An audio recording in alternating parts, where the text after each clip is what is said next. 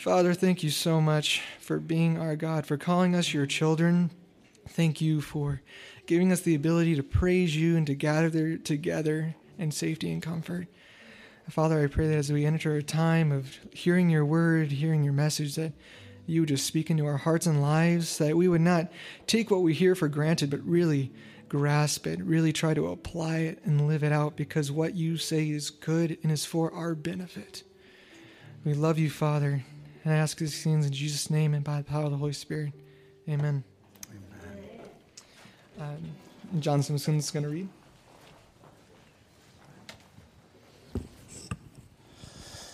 This comes from Matthew 28.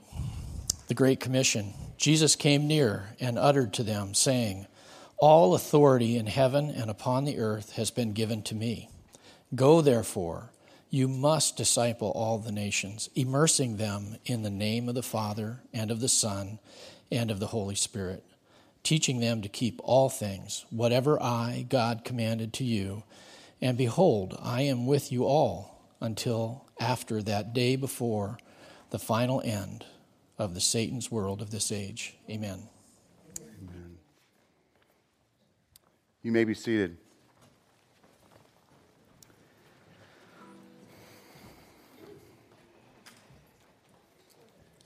If you don't have your Bibles open there already, you're really going to want to turn to Matthew 28, 19, and 20.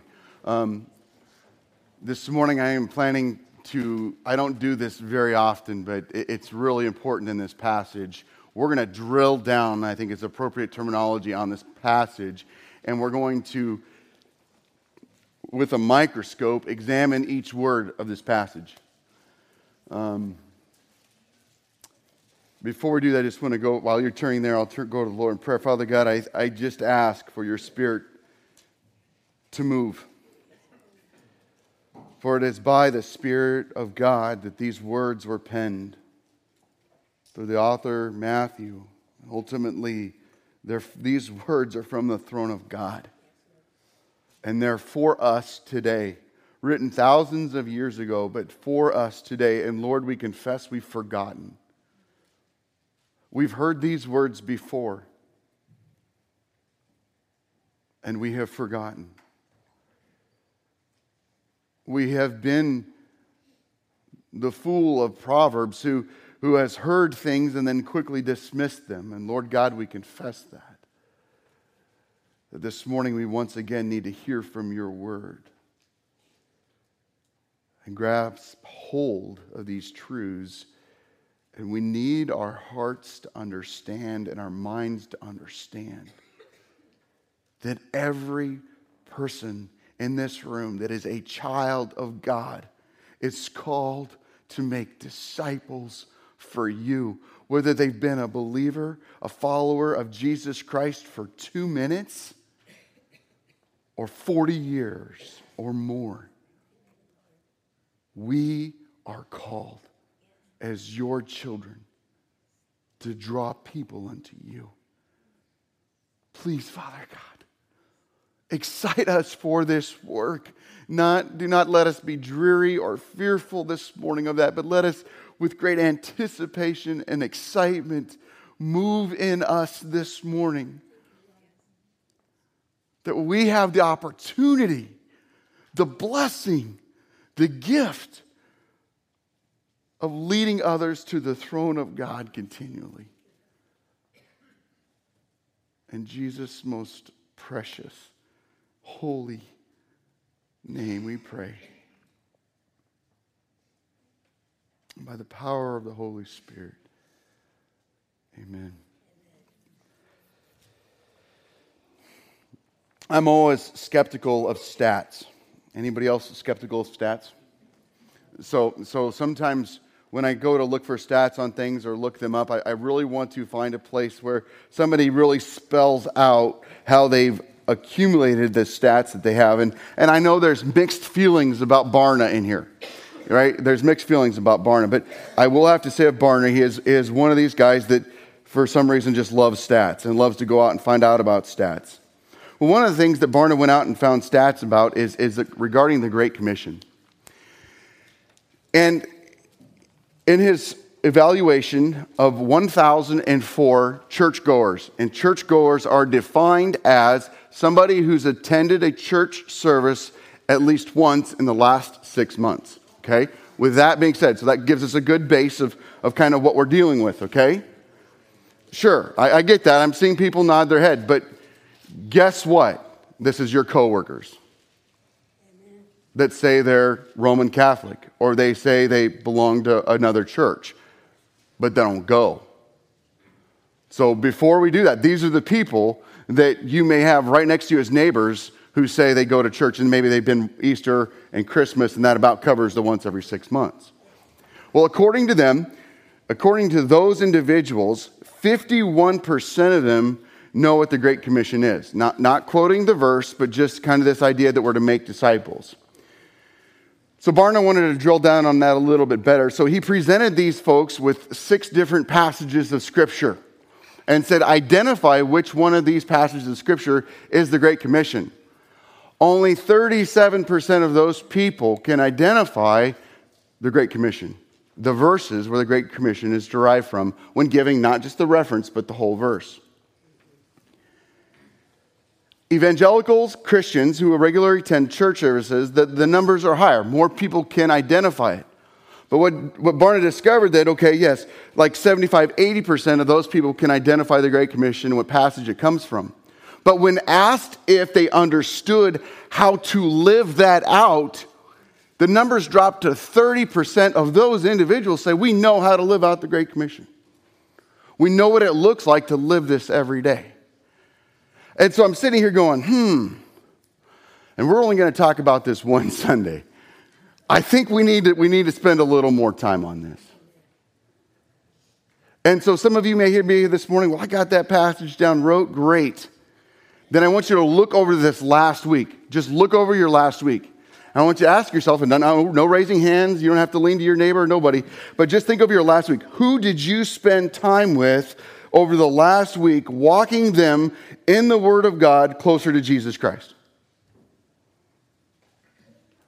Well, let's push past 1 week. Let's go in the last month, where you opened up the Bible and walked somebody closer to Jesus Christ. Showed them with the Word of God who He is, how He's changing your life.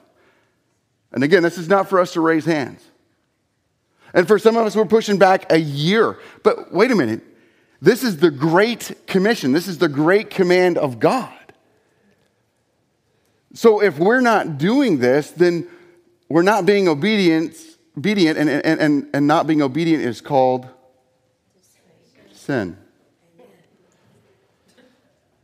Okay, so that's why I think it's really important that we're going to spend time this week, and then Paul's going to be a great example for you of what it looks like to be a disciple maker on a foreign mission field. And I'm going to come back, and we're going to spend 3 more weeks what it looks like talking about, very practically talking about.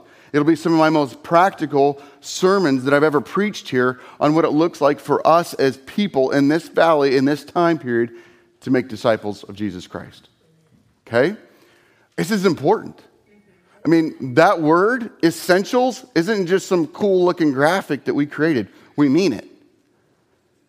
To love God, to love others, and to make disciples. You can take the whole go, gather, give, grow. If you've been part of my other series like this before, and you can forget about them. This is who we're going to become. When you want to find out about LSC, what does LSC do? We love God, we love others, we make disciples. This is going to be at the very core of who we are and what we're going to be as a church body. That's it. Super simple. Let's strip off the pretty things. Let's try to stop putting lipstick on what God's already said. What God said is beautiful, it's powerful, it does not need my help, definitely not my authority. Amen? So we're going to love God, we're going to love others, make disciples. The one thing I didn't say last week, and we're going to get that sermon up, it's not up quite yet if you missed it, is I didn't say, and I really think it's very clear, when we talk about loving God, and we talk about loving God with all of our being, our emotions, our inner self, our bodies, our physical lives, and then everything that we have, immaterial, material. But when we talk about loving God, it's extremely important that you understand that when we say love God, it is the God of the Bible. Not the God of 2020 and what the New Yorker, New York Times, or Seattle Times says God is. Okay? It is the God of the Bible. And God of the Bible says some offensive and hard things to us. But it is for the purpose so that we might have abundant life in Him and for us to be able to glorify Him with everything that we have and everything that we are. So in order for us to correctly love God, we have to understand who God is. And we spend a lifetime in the Word of God discovering that. Okay? So if we start loving something about God that isn't scriptural, we have to correct our understanding of who God is in order for us to rightly love Him. Okay? If you have questions about that, I would love to talk with you more about that afterwards. But I just felt like I needed to revisit last week and bring that forward to this week so that we understand that we're all on the same page. The Bible is our authoritative source for who God is. Okay? All right. Great. All right. Let's dive into this text. So hopefully you're at Matthew 28, 19, and 20. Really appreciated the text John read from today. There's some value and some great insight that is given to us when we read various different English translations, okay? And I really like one term, and when we get there, I'll tell you what that was in regarding the translation that John read from this. But we've got Matthew 28, 19, and 20 open. And Jesus came to them, and this is at the end of Jesus' ministry. This is the last chapter of the Gospel of Matthew. And the Gospel of Matthew has been all about demonstrating to the people of this day that Jesus is the Messiah. He is the promised one. He is the King of Kings and He is the Lord of Lords. A couple years ago, how long? I think 2.5 years we spent going through Matthew, something like that. I mean, that was the emphasis of Matthew. I think people were like, okay, I think I get it. It's about Jesus being the Messiah. This happened to fulfill what was written about, Jesus is the Messiah. And so when he says these final words here, it's through this lens for this audience that he's going, this is the promised Messiah, and he's getting ready to leave and begin, that the church age is going to begin, and then he's going to return for his church someday. But in this interim period, while we wait for the return of the King, while we wait for the return of the Messiah, this is his commission to the church. To the family of God, this is what we're supposed to be doing. So that is super important that Jesus is speaking. If you have a red letter edition Bible, which just basically means that when you see red letters, that people are saying these are the words of Christ. Okay? So we see here, and Jesus came and he said to them, all authority in heaven and on earth has been given to me. All authority. Authority over sin. Authority over death. Authority over the world. Authority over the people that live in the world. Authority over the animals. Authority over the heavens, the earth, under the earth. Authority over everything. All authority, all spiritual authority has been granted to God. Jesus Christ, and why was it given to him? Because Jesus Christ perfectly acted in obedience to the will of the Father. He was born fully God, fully man to the Virgin Mary. He lived his life being ridiculed, facing the limitations of this world, the struggles of this world, the hardships of this world. And he faithfully obeyed God throughout all of it. He went to the cross, he died for our sins, and on the third day he rose again. And he's about ready to ascend into heaven and seat at the right hand of the Father, where he'll continue to be our go-between between the Father and us. To be the great high priest who never takes a day off. These should have been very comforting words to the disciples. The rabbi, the teacher that they follow, has all authority. And so if they act in obedience to Jesus, they fall up underneath the one who has all authority on heaven and in earth. So these words start off these commands start off with an opening and a closing statement that is extremely comforting. Jesus says, all authority has been given to me, so listen to me. I want to pause there for a second. Jesus is King and Lord. What he is about to say is not optional. And so when we say, I follow Jesus, when we start into this relationship of pursuing God and saying, I want to follow after him, we follow him not as a buddy, not as a pal, not as somebody that we get to disagree with, but as King, as Lord, as one who has all authority. And when he speaks and when he says something, we hit our knees and say, as you will, Lord, just as Jesus did to the Father. Not your will, not my will, but yours be done. That's how we're supposed to respond to this. So I'm kind of giving it all away before we even get into it. Like, that should be our response because all authority has been given unto him.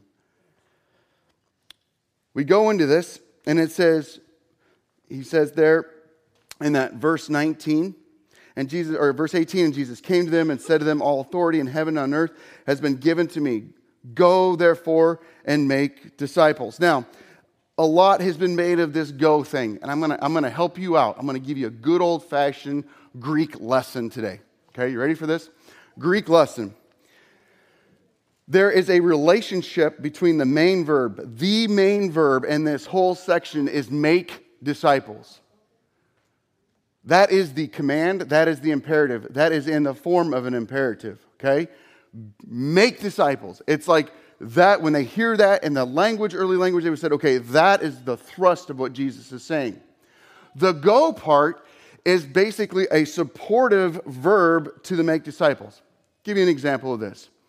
It's like a kid waiting to go up to the plate on a baseball game. Nobody has to tell the kid, stand up to go hit the ball, right? The kid stands up and goes and hits the ball. That's go. It's called an attendant circumstance participle. You're like, oh, I'll never use that. Good. That's fantastic. You can flush that part of the serpent out of your brain. But this is basically, for all my scholarly type people here, that's what this is going on here. He is basically saying, you can't make disciples just like you can't hit a baseball while sitting on your butt on the bench. You can't make disciples without going. That's the relationship between those two verbs. Okay? He is saying if you're going to make disciples, it means that it's going to take place while you're going out. We don't get to just sit back on our lazy room couch at home and say, well, somebody's going to come to me soon and I'll get to make a disciple of them. No. It's as we go. Right? God brings people on our paths as we talk about him in our goings throughout the day to make disciples. The emphasis for you here this morning, and hear me clearly, the emphasis is for us to make disciples. Who are we to make disciples of? All nations, all peoples, all tribes, all tongues. One of the most beautiful scenes that we see in the book of Revelations in heaven is all nations and all tribes and all tongues gathered around the throne, rejoicing and praising God and singing glory to his name. And I think it'll be with one voice, but in many languages. It'll be beautiful. It'll be a lot like the day of Pentecost. I may be wrong, where people are hearing everything in the tribes and tongues of their own native ears and rejoicing and praising God and glorifying God. It'll be amazing. And we are called to go make disciples of all nations. That's why at Living Stone Church, it is super important for us to be supporting missionaries that go and implant themselves in foreign places throughout the globe. And that is not something that we do with reluctance, but rather with great joy. That we get to be participants in those that are going to make disciples of all people.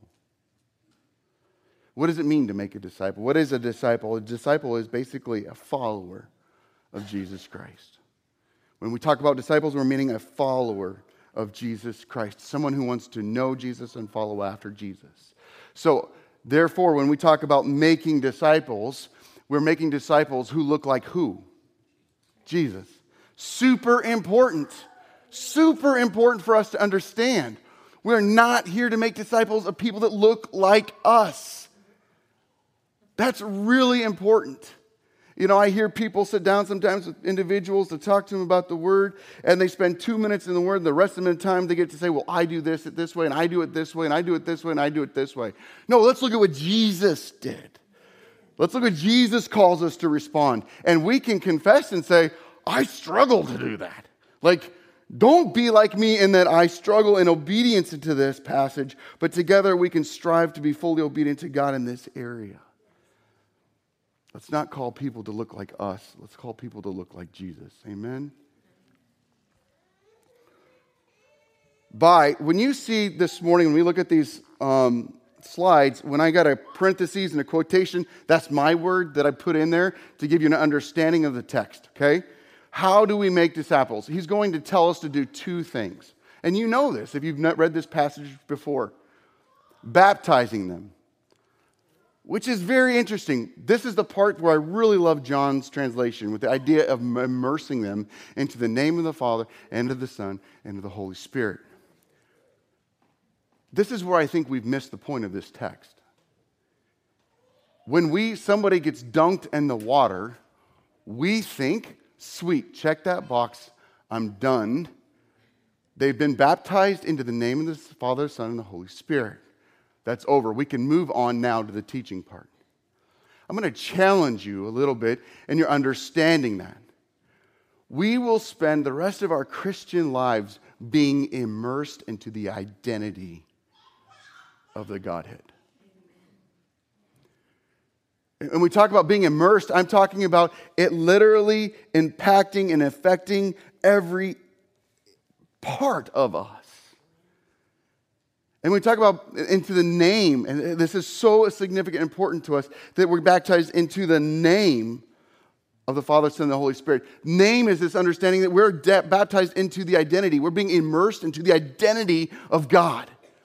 That is why over and over again in the Psalms we hear and we read, know God, know God, know God. It's not so that we can have a really fat brain and have all this academic knowledge. It's so that the knowledge of God, we may be immersed in who He is and have our lives completely changed by Him. So that when we're walking with someone and following Jesus and helping them to follow Jesus, that we help immerse them, that we're in the Word, we immerse them in the identity of who God is. That when God says that God is the Father, that because God is Father, we become family. We become family. And I'm super excited to know in this morning and here in this passage, or in this congregation this morning, we have people who have just this week come to faith in Jesus Christ. Amen. And I want you to know this morning, you are my family. You're my brother, you're my sister in Jesus Christ. And I'm so excited for you. And because God is your Father, you now have this whole new family you never knew you had before. Isn't that amazing? And it doesn't matter who your father was or is, because none of us are perfect earthly fathers, and oftentimes we give an ugly, bad example of what God the Father looks like. Thank goodness God the Father is able to overcome that example and show truly what a good father, a perfect father, looks like. You know, during VBS this week, we sang Good, Good Father. That's who you are. That's who you are. And I am loved by you. That's who I am. So to understand that God is our Father means that we become family for those who are in Christ Jesus. And because Jesus is the suffering servant, because He's the King, because He's the Messiah, all of those names mean that we have it changed as well. That we are now servants of the Most High God. We're servants of the King. That we live now not for ourselves, we live for Him. We live to give Him glory. And that it is not a rule-stricken life. Wrong. It is a life of freedom. You have been set free. To know the power of God in your life, the abundant life, and that the world can no longer sell you a box of lies about what true life looks like. But in Jesus Christ, you have abundant life, and it's a life that sets you free. And that is what we're to be reminding people when we disciple them to Jesus Christ. You are not bound by a bunch of rules. Rather, you have been set free in Jesus Christ, and there is life, and it's abundant life in Him. And so if you find yourself when discipling somebody can repeatedly, don't, I want you to stop and ask yourself, am I really painting an image of Jesus Christ? Am I helping this person understand that He has set them free and how they can learn to say yes, yes to Jesus' glory, yes to Jesus' might, yes to Jesus' power, yes to Jesus' victory, and that we can leave behind the things of this world.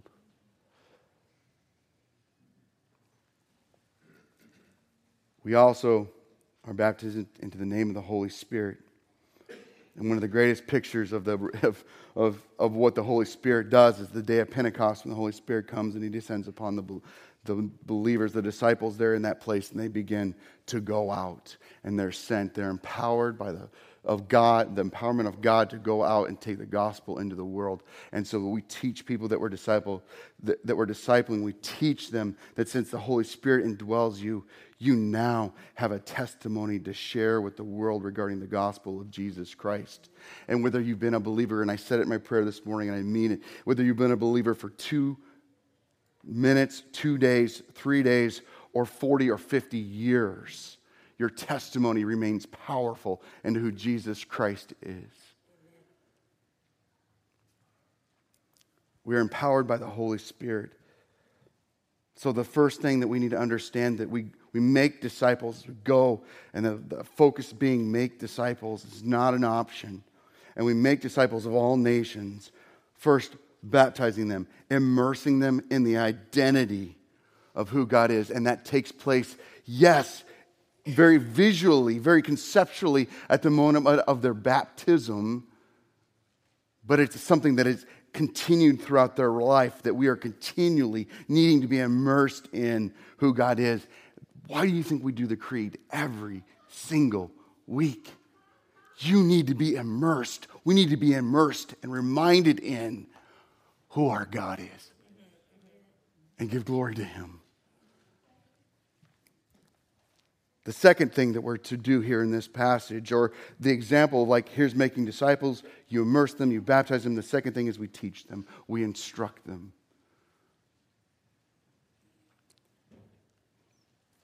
And I want to warn you again, I want to caution you that by teaching these people that God has given us to lead, we're teaching them about Jesus. I was discipled by Dr. Dave Mappis, a gentleman who struggled with extreme migraine headaches in Phoenix, Arizona. He was one of my professors at Southwestern College, and I remember Dave continually pointing me to the Word of God and saying, when we come across a difficult passage, and he'd say, Scott, I want you to study this, and I want you to listen to the Holy Spirit leading, guiding, and when you come back to me and talk with me about this, we'll discuss the different views of this.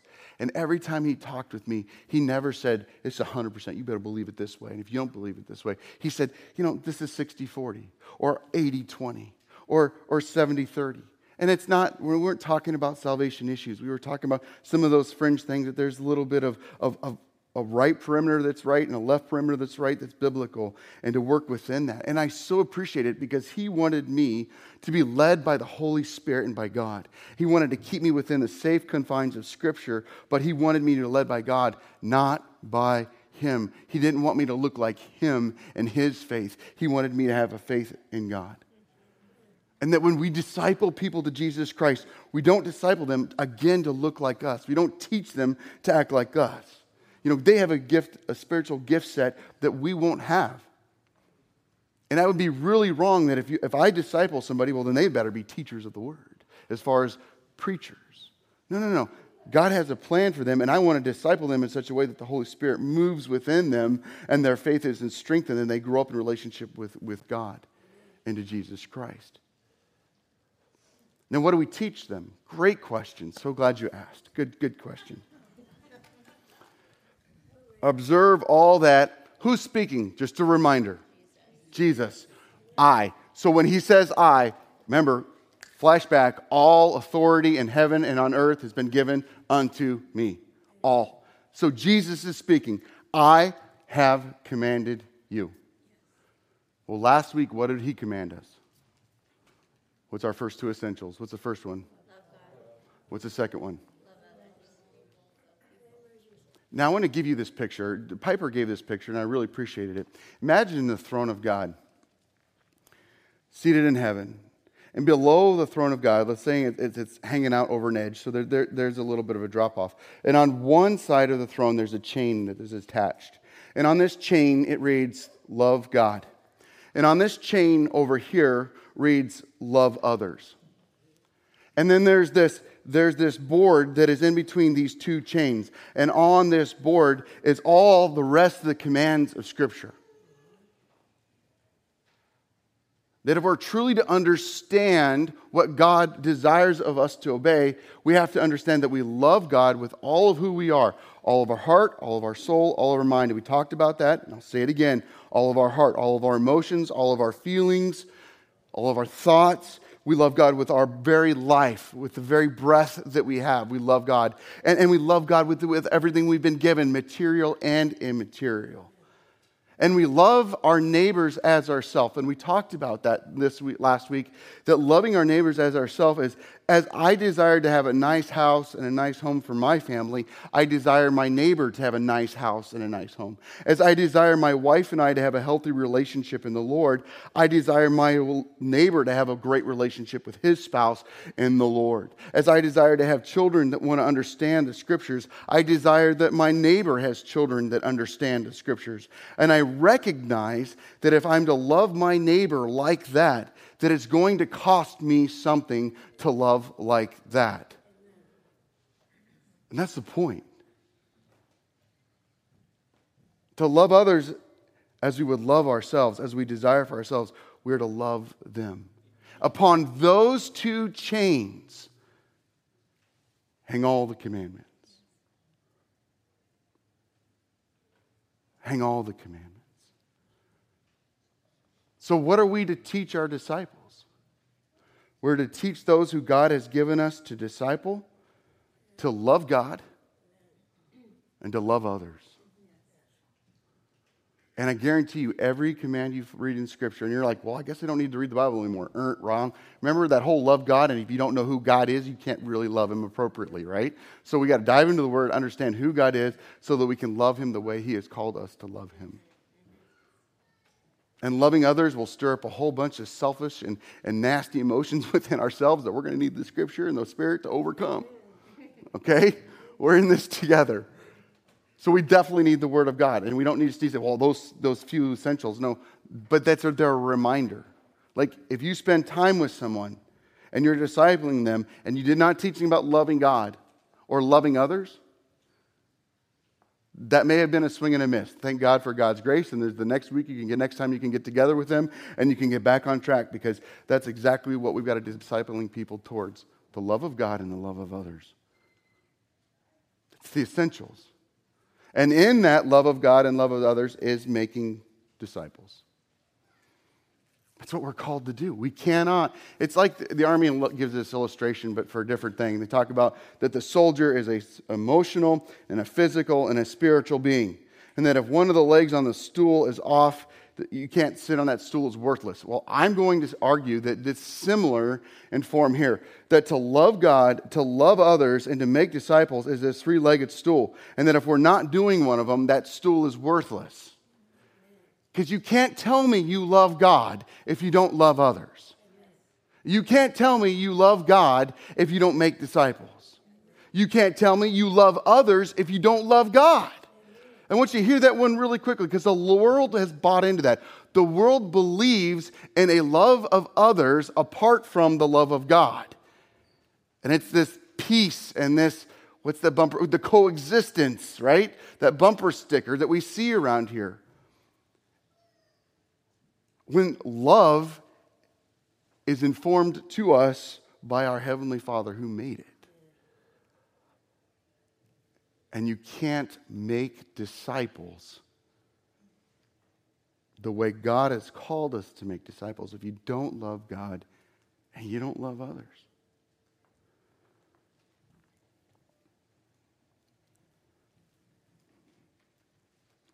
Teaching them to observe, to keep.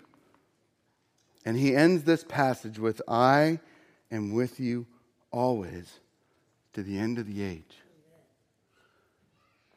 Brothers and sisters, I'm hoping you're encouraged by the opening and beginning statements, because I think a lot of fear can be stirred up when we start talking about making disciples, because some of you say, I don't know enough. I haven't studied Scripture enough. I haven't been taught enough. So what you're recognizing then that you need to be discipled. Fantastic. Who's going to disciple you?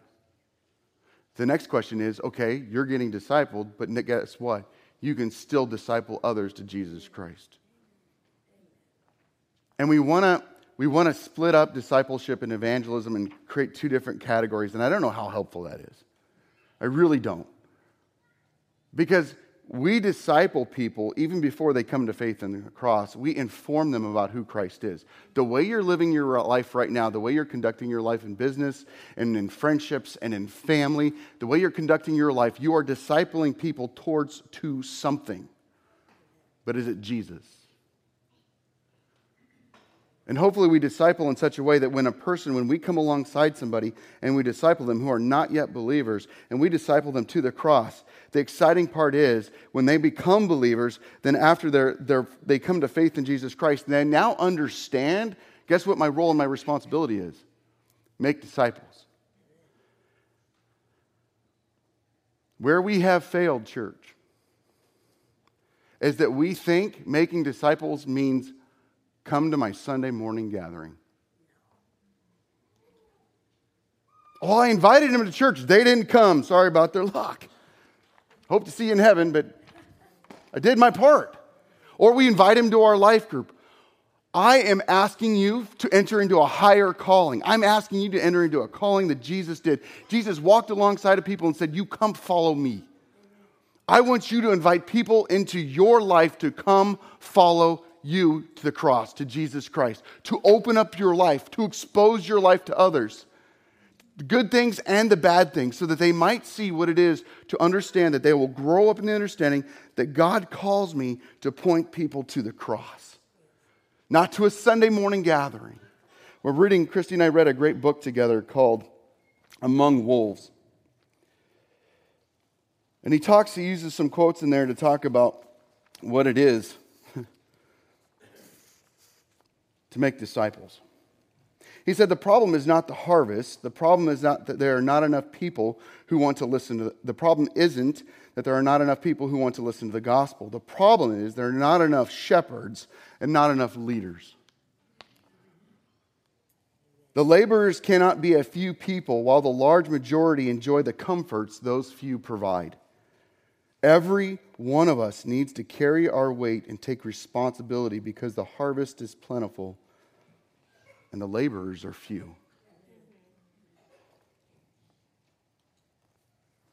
God calls us to make disciples, which is different than making converts. And I want to leave you with these differences. Converts are believers who live like the world. Disciples are believers who live like Jesus. Converts are focused on their values, interests, worries, fears, priorities, and lifestyles. Disciples are focused on Jesus. Converts go to church. Disciples are the church. Converts are involved in the mission of Jesus. Disciples are committed to it. Converts cheer from the sidelines. Disciples are in the game. Converts hear the word of God. Disciples live it. Converts follow the rules. Disciples follow Jesus. Converts are all about believing, and disciples are all about being. Converts are comfortable. Disciples make sacrifices. And converts talk. Disciples make more disciples.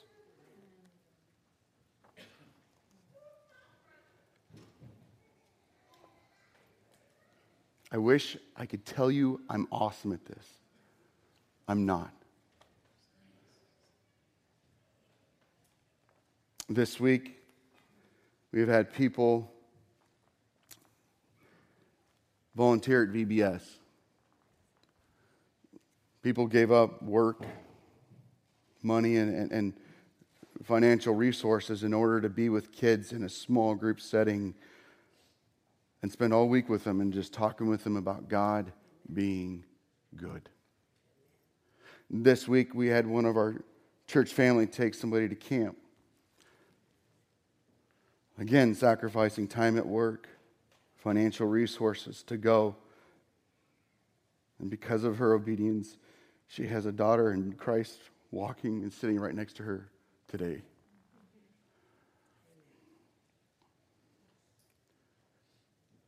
This is what we live for. I love being a dad, but the only way I'm a successful dad is if I'm a disciple-making dad. And we can't use our families as an excuse not to disciple of God, the people that God just put clearly within our paths, because God does it. I know people have different views of Blackaby's book, Experiencing God, but it was very impactful to me while I was in Kuwait that God puts people in our paths, and we need to have our eyes open to those people and respond by discipling them to Jesus Christ. If we're too busy to make disciples, then we're too busy. Because we weren't here to make money. We weren't here to be super fantastic moms and dads.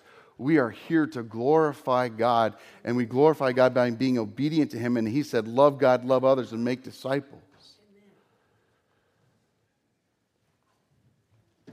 That's what we're here for, church. This is a reason for us as a church body to exist, to make disciples, to build the kingdom. His kingdom, not our kingdom.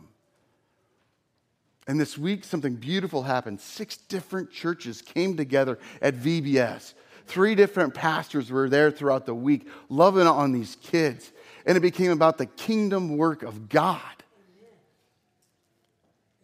We're here to build the kingdom. We're here to make disciples. And you say, but I don't have a lot financially, or I don't have a lot mentally, or I don't have a lot skillfully. Like you were given, God says God made you the way you are so you can make disciples in the very things that He has placed you in. You are not without. If you have Jesus Christ, like if you've been saved by Him and the Holy Spirit living within you, you have everything you need. You're equipped to go and share what God has done changing your lives. Now, are you going to go along the road and you're going to make some mistakes? Absolutely. And the grace of God will go with you. You may get into some points and need some help with some questions. That's why we have elders in this church body to come alongside and answer some questions. But don't let your fear of those things keep you from going and making disciples. The next 3 weeks when I get back, my wife and I are going away to celebrate our 24th wedding anniversary next week. And when I come back, we're going to get real practical on what it looks like to make disciples. Okay? So maybe some of you are in that panic mode right now. Breathe. It's going to be great. Okay? It's going to be good. Please join with me in prayer. Father God, thank you.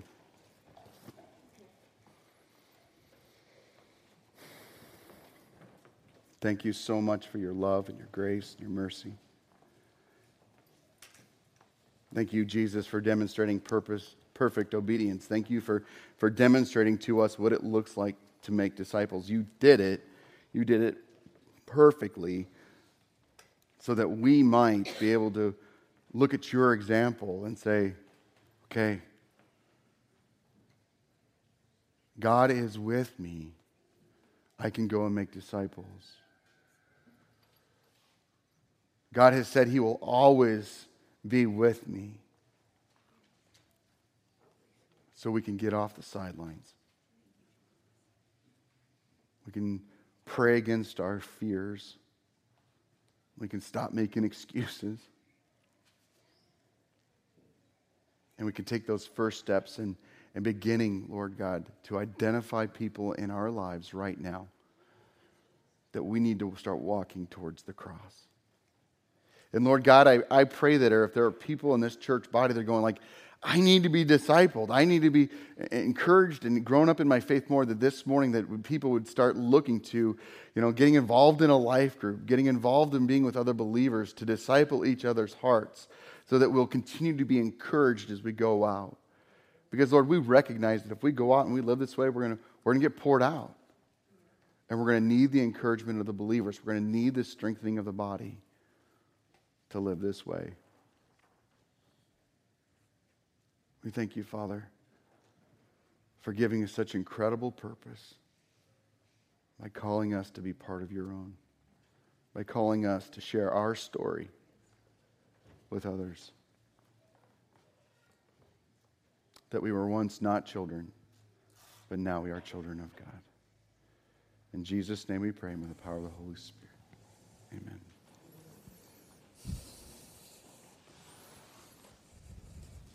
Amen. This is a time now in our service where we get to encourage each other that God's alive and well.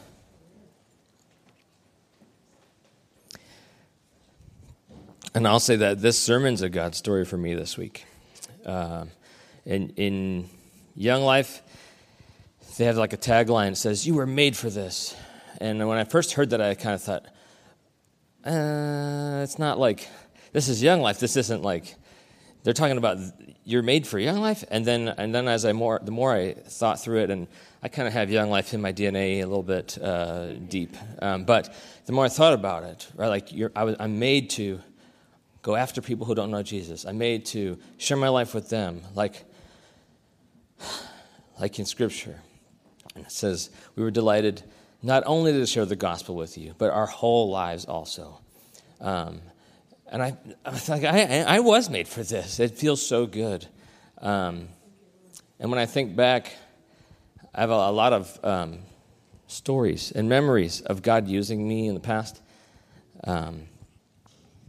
But lately, it feels like I've not been doing a really good job at living that way.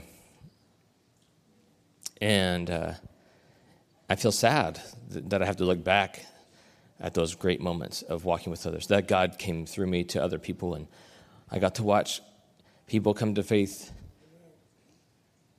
What a privilege it was. And it hasn't been like that for a while, I feel like.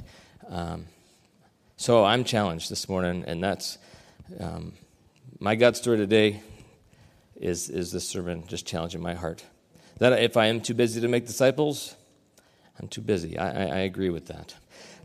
Anybody this week have anything that God did for you, that God did through you, that God did to you? Anybody else have a God story today? Thank you. Well, this isn't a warm, fuzzy story, but this is kind of an update of our lives. October 23rd, 2017, my wife went into the hospital for wound care. Then they discovered that she had cancer, and lately she's developing Alzheimer's. I've been bouncing back and forth between the hospital and home for over a year and a half now. And I found that traveling on the bus gives me actually a quiet time. So last week on the bus, I was just kind of feeling down, and I kept saying to the Lord, Lord, how much longer can I do this? I'm getting tired. Over and over, I was asking him that on the way on the bus. That afternoon, on the way back, I was reading a Guidepost magazine about a lady that was doing some journaling while reading the Bible. And at the last part of her article, she mentioned Isaiah 41, verse 13, and she quoted it there. I am the Lord, I am your God. I will lift up your right hand, I will help you. And that spoke to me. Oh, wow, thank you, Lord, you spoke to me. This week, I needed that again. I found out last Thursday, my wife's sister, who was also within a nursing home, suffering from Alzheimer's, had passed away. And I was wondering, Lord, how am I going to tell my wife this story? Well, yesterday I did. I said, your sister is now with her dad and her mother and your two brothers. She's no longer trapped in that body, and she's happy. And my wife, Karen, says, I thought she was already dead. No problem. And I thought, thank you, Lord. You're still helping me. That's my story.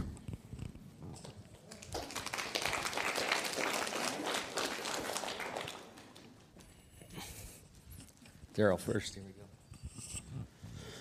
go. Back in January, I discovered a lump in my thyroid area, and I had it biopsied and so forth. I was told that 9 out of 10 are not cancerous.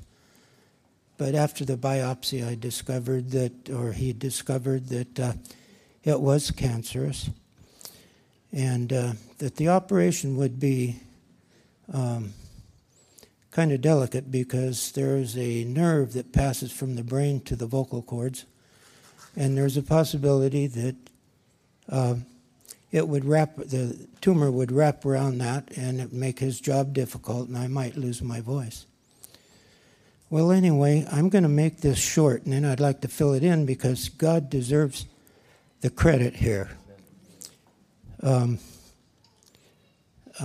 My last MRI was negative. I do not have cancer. The thing to thank God for is because there are things that only He can do that we can't do, and there are things that doctors can't do. There are things that nurses and pills can't do. But we have to be faithful to the Lord that He will step in there. And another complication was there was a lymph node down below my collarbone into the chest area, which may require a cardiologist to stand by and be prepared to do that, cutting and so forth. And he told me that it's a very difficult area to heal up. And if it doesn't heal up, I'd have this significant pain the rest of my life. Well, it turned out during the operation that was not necessary. The surgeon was able to get that lymph node out of there. So I thank the Lord for that. The other thing is,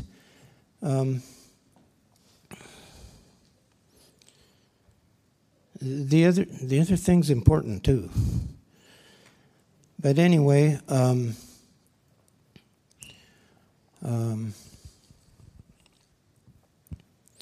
I had an awful lot of prayer from this congregation. I mean, I had people coming out of the woodwork, and it wasn't through the prayer chain necessarily.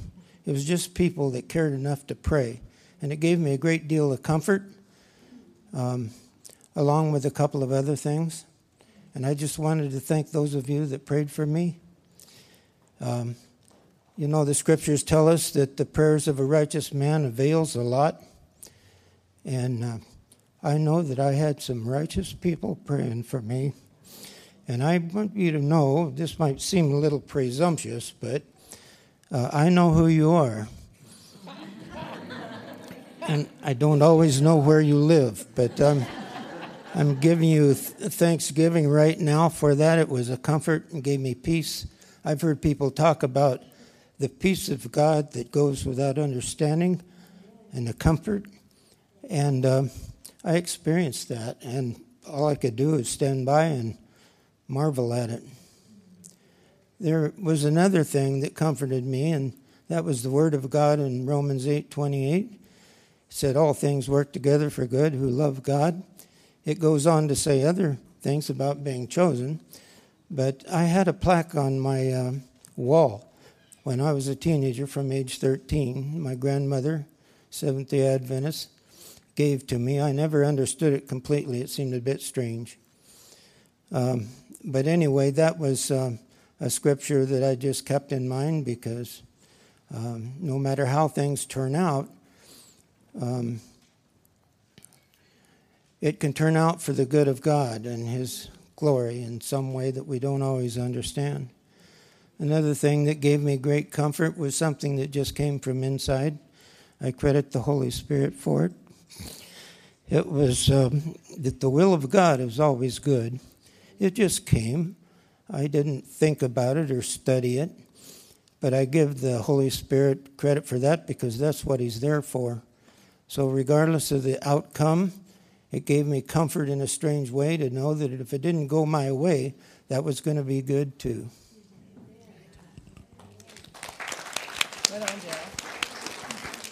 I was reminded when Daryl said thanks for the prayers as I want to speak on behalf of Eileen Brown. She is thankful for the prayers that have been said for her. She broke her femur a week or so ago. I spent some time with her yesterday. She's at Colonial Vista. Feisty as all get out and has a plan, but she's still there. Anyways, so she is doing as well as she can, and she's thankful for the prayers. That's good. Yeah. Oh, sure. Okay, hi, I'm Melissa Epperson, and I had the privilege this week to co-lead with Athena taking 5 girls to Young Life Camp. So I've been a Young Life leader for 3 years, and this was my first opportunity to take kids to Young Life Camp. And I have to be totally honest, I was so nervous. I had a lot of fear going into it, just fear of inadequacy, fear of what was I going to say during cabin time, fear of what if the questions were too hard.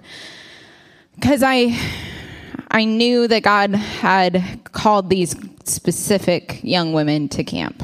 And I knew that He wanted to do things, and I didn't want to mess up. But as we went through camp, I saw so many God moments, like more than I could ever even express to you right now. But there were so many God moments where it was undeniably the Holy Spirit showing up.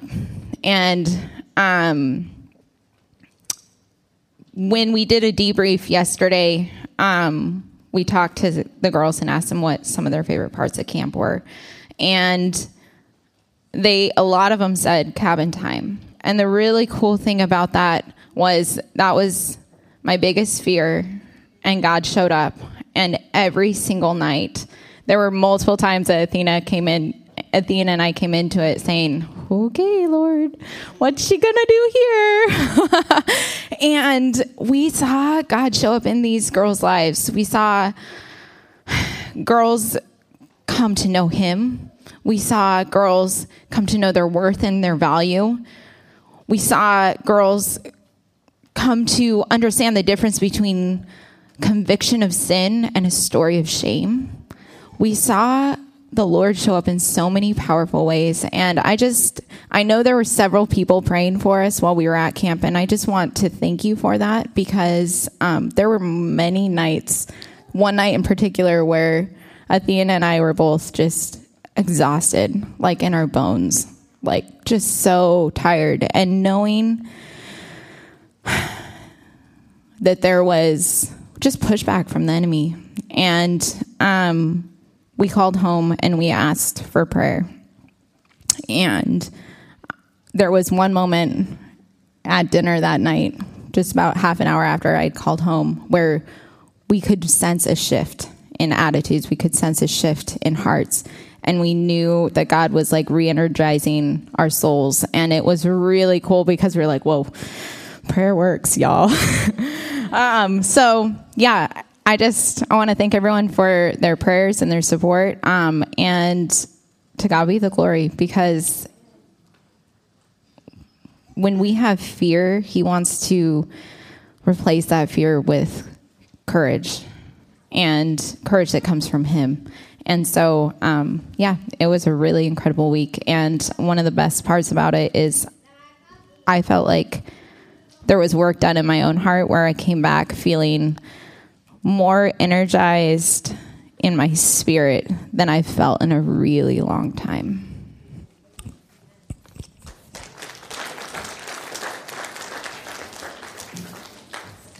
There's a lot to talk about for what God's doing, and it's very exciting. Dina, can you come up here for a second? You can carry it. Well, no, you can. Yeah, just come on up here. What am I doing to you? It's not me, actually, this time.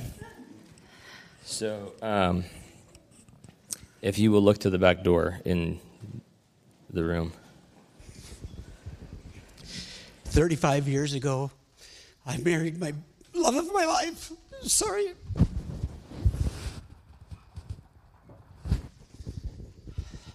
She's given me 35 years of love and happiness.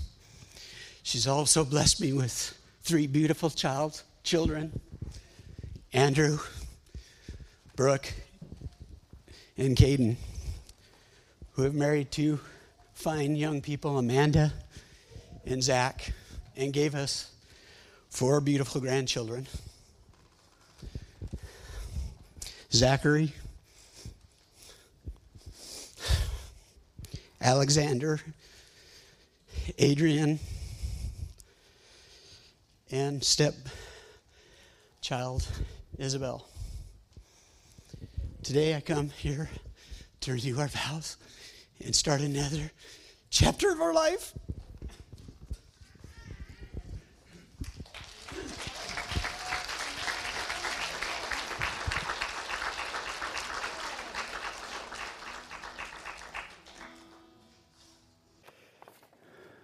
Keith and Dina, when you first joined hands and hearts in marriage 35 years ago, you did not know where life would take you.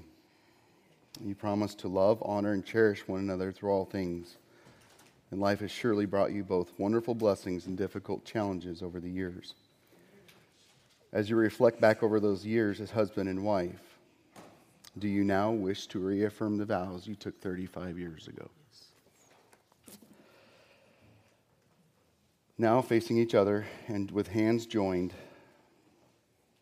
and with your promises, recommit yourselves to one another as husband and wife. Keith,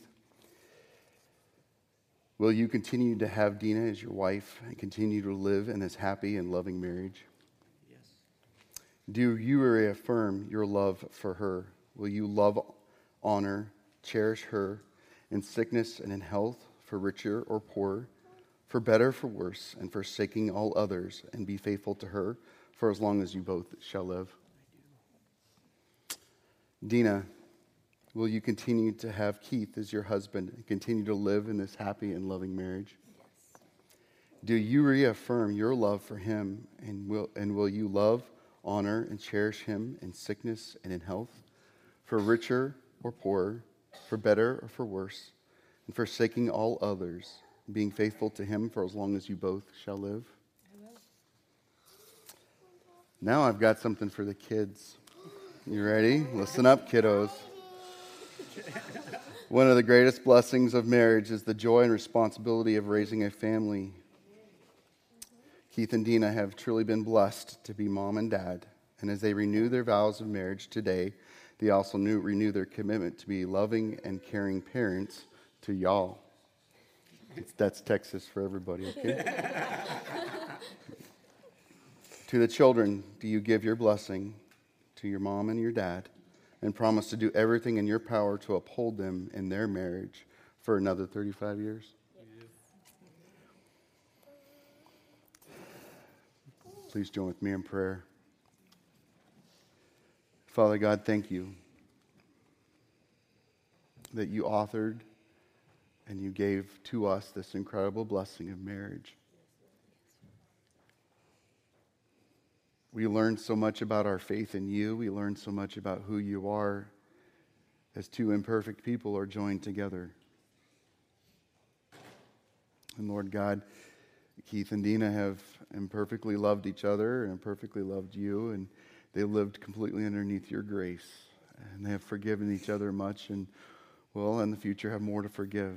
And Lord God, we rejoice in that your presence in their marriage, your Spirit leading and guiding, will cause them to be able to victoriously live as a married couple for many, many, many years to come. Thank you, Father God, for what you joined together, man cannot separate, and we rejoice in that. In Jesus' name we pray. And by the power of the Holy Spirit. Amen. Amen.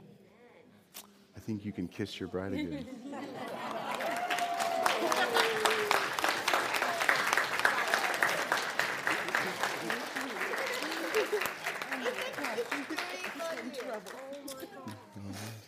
You might want to take your what? Yeah, I don't know. Absolutely.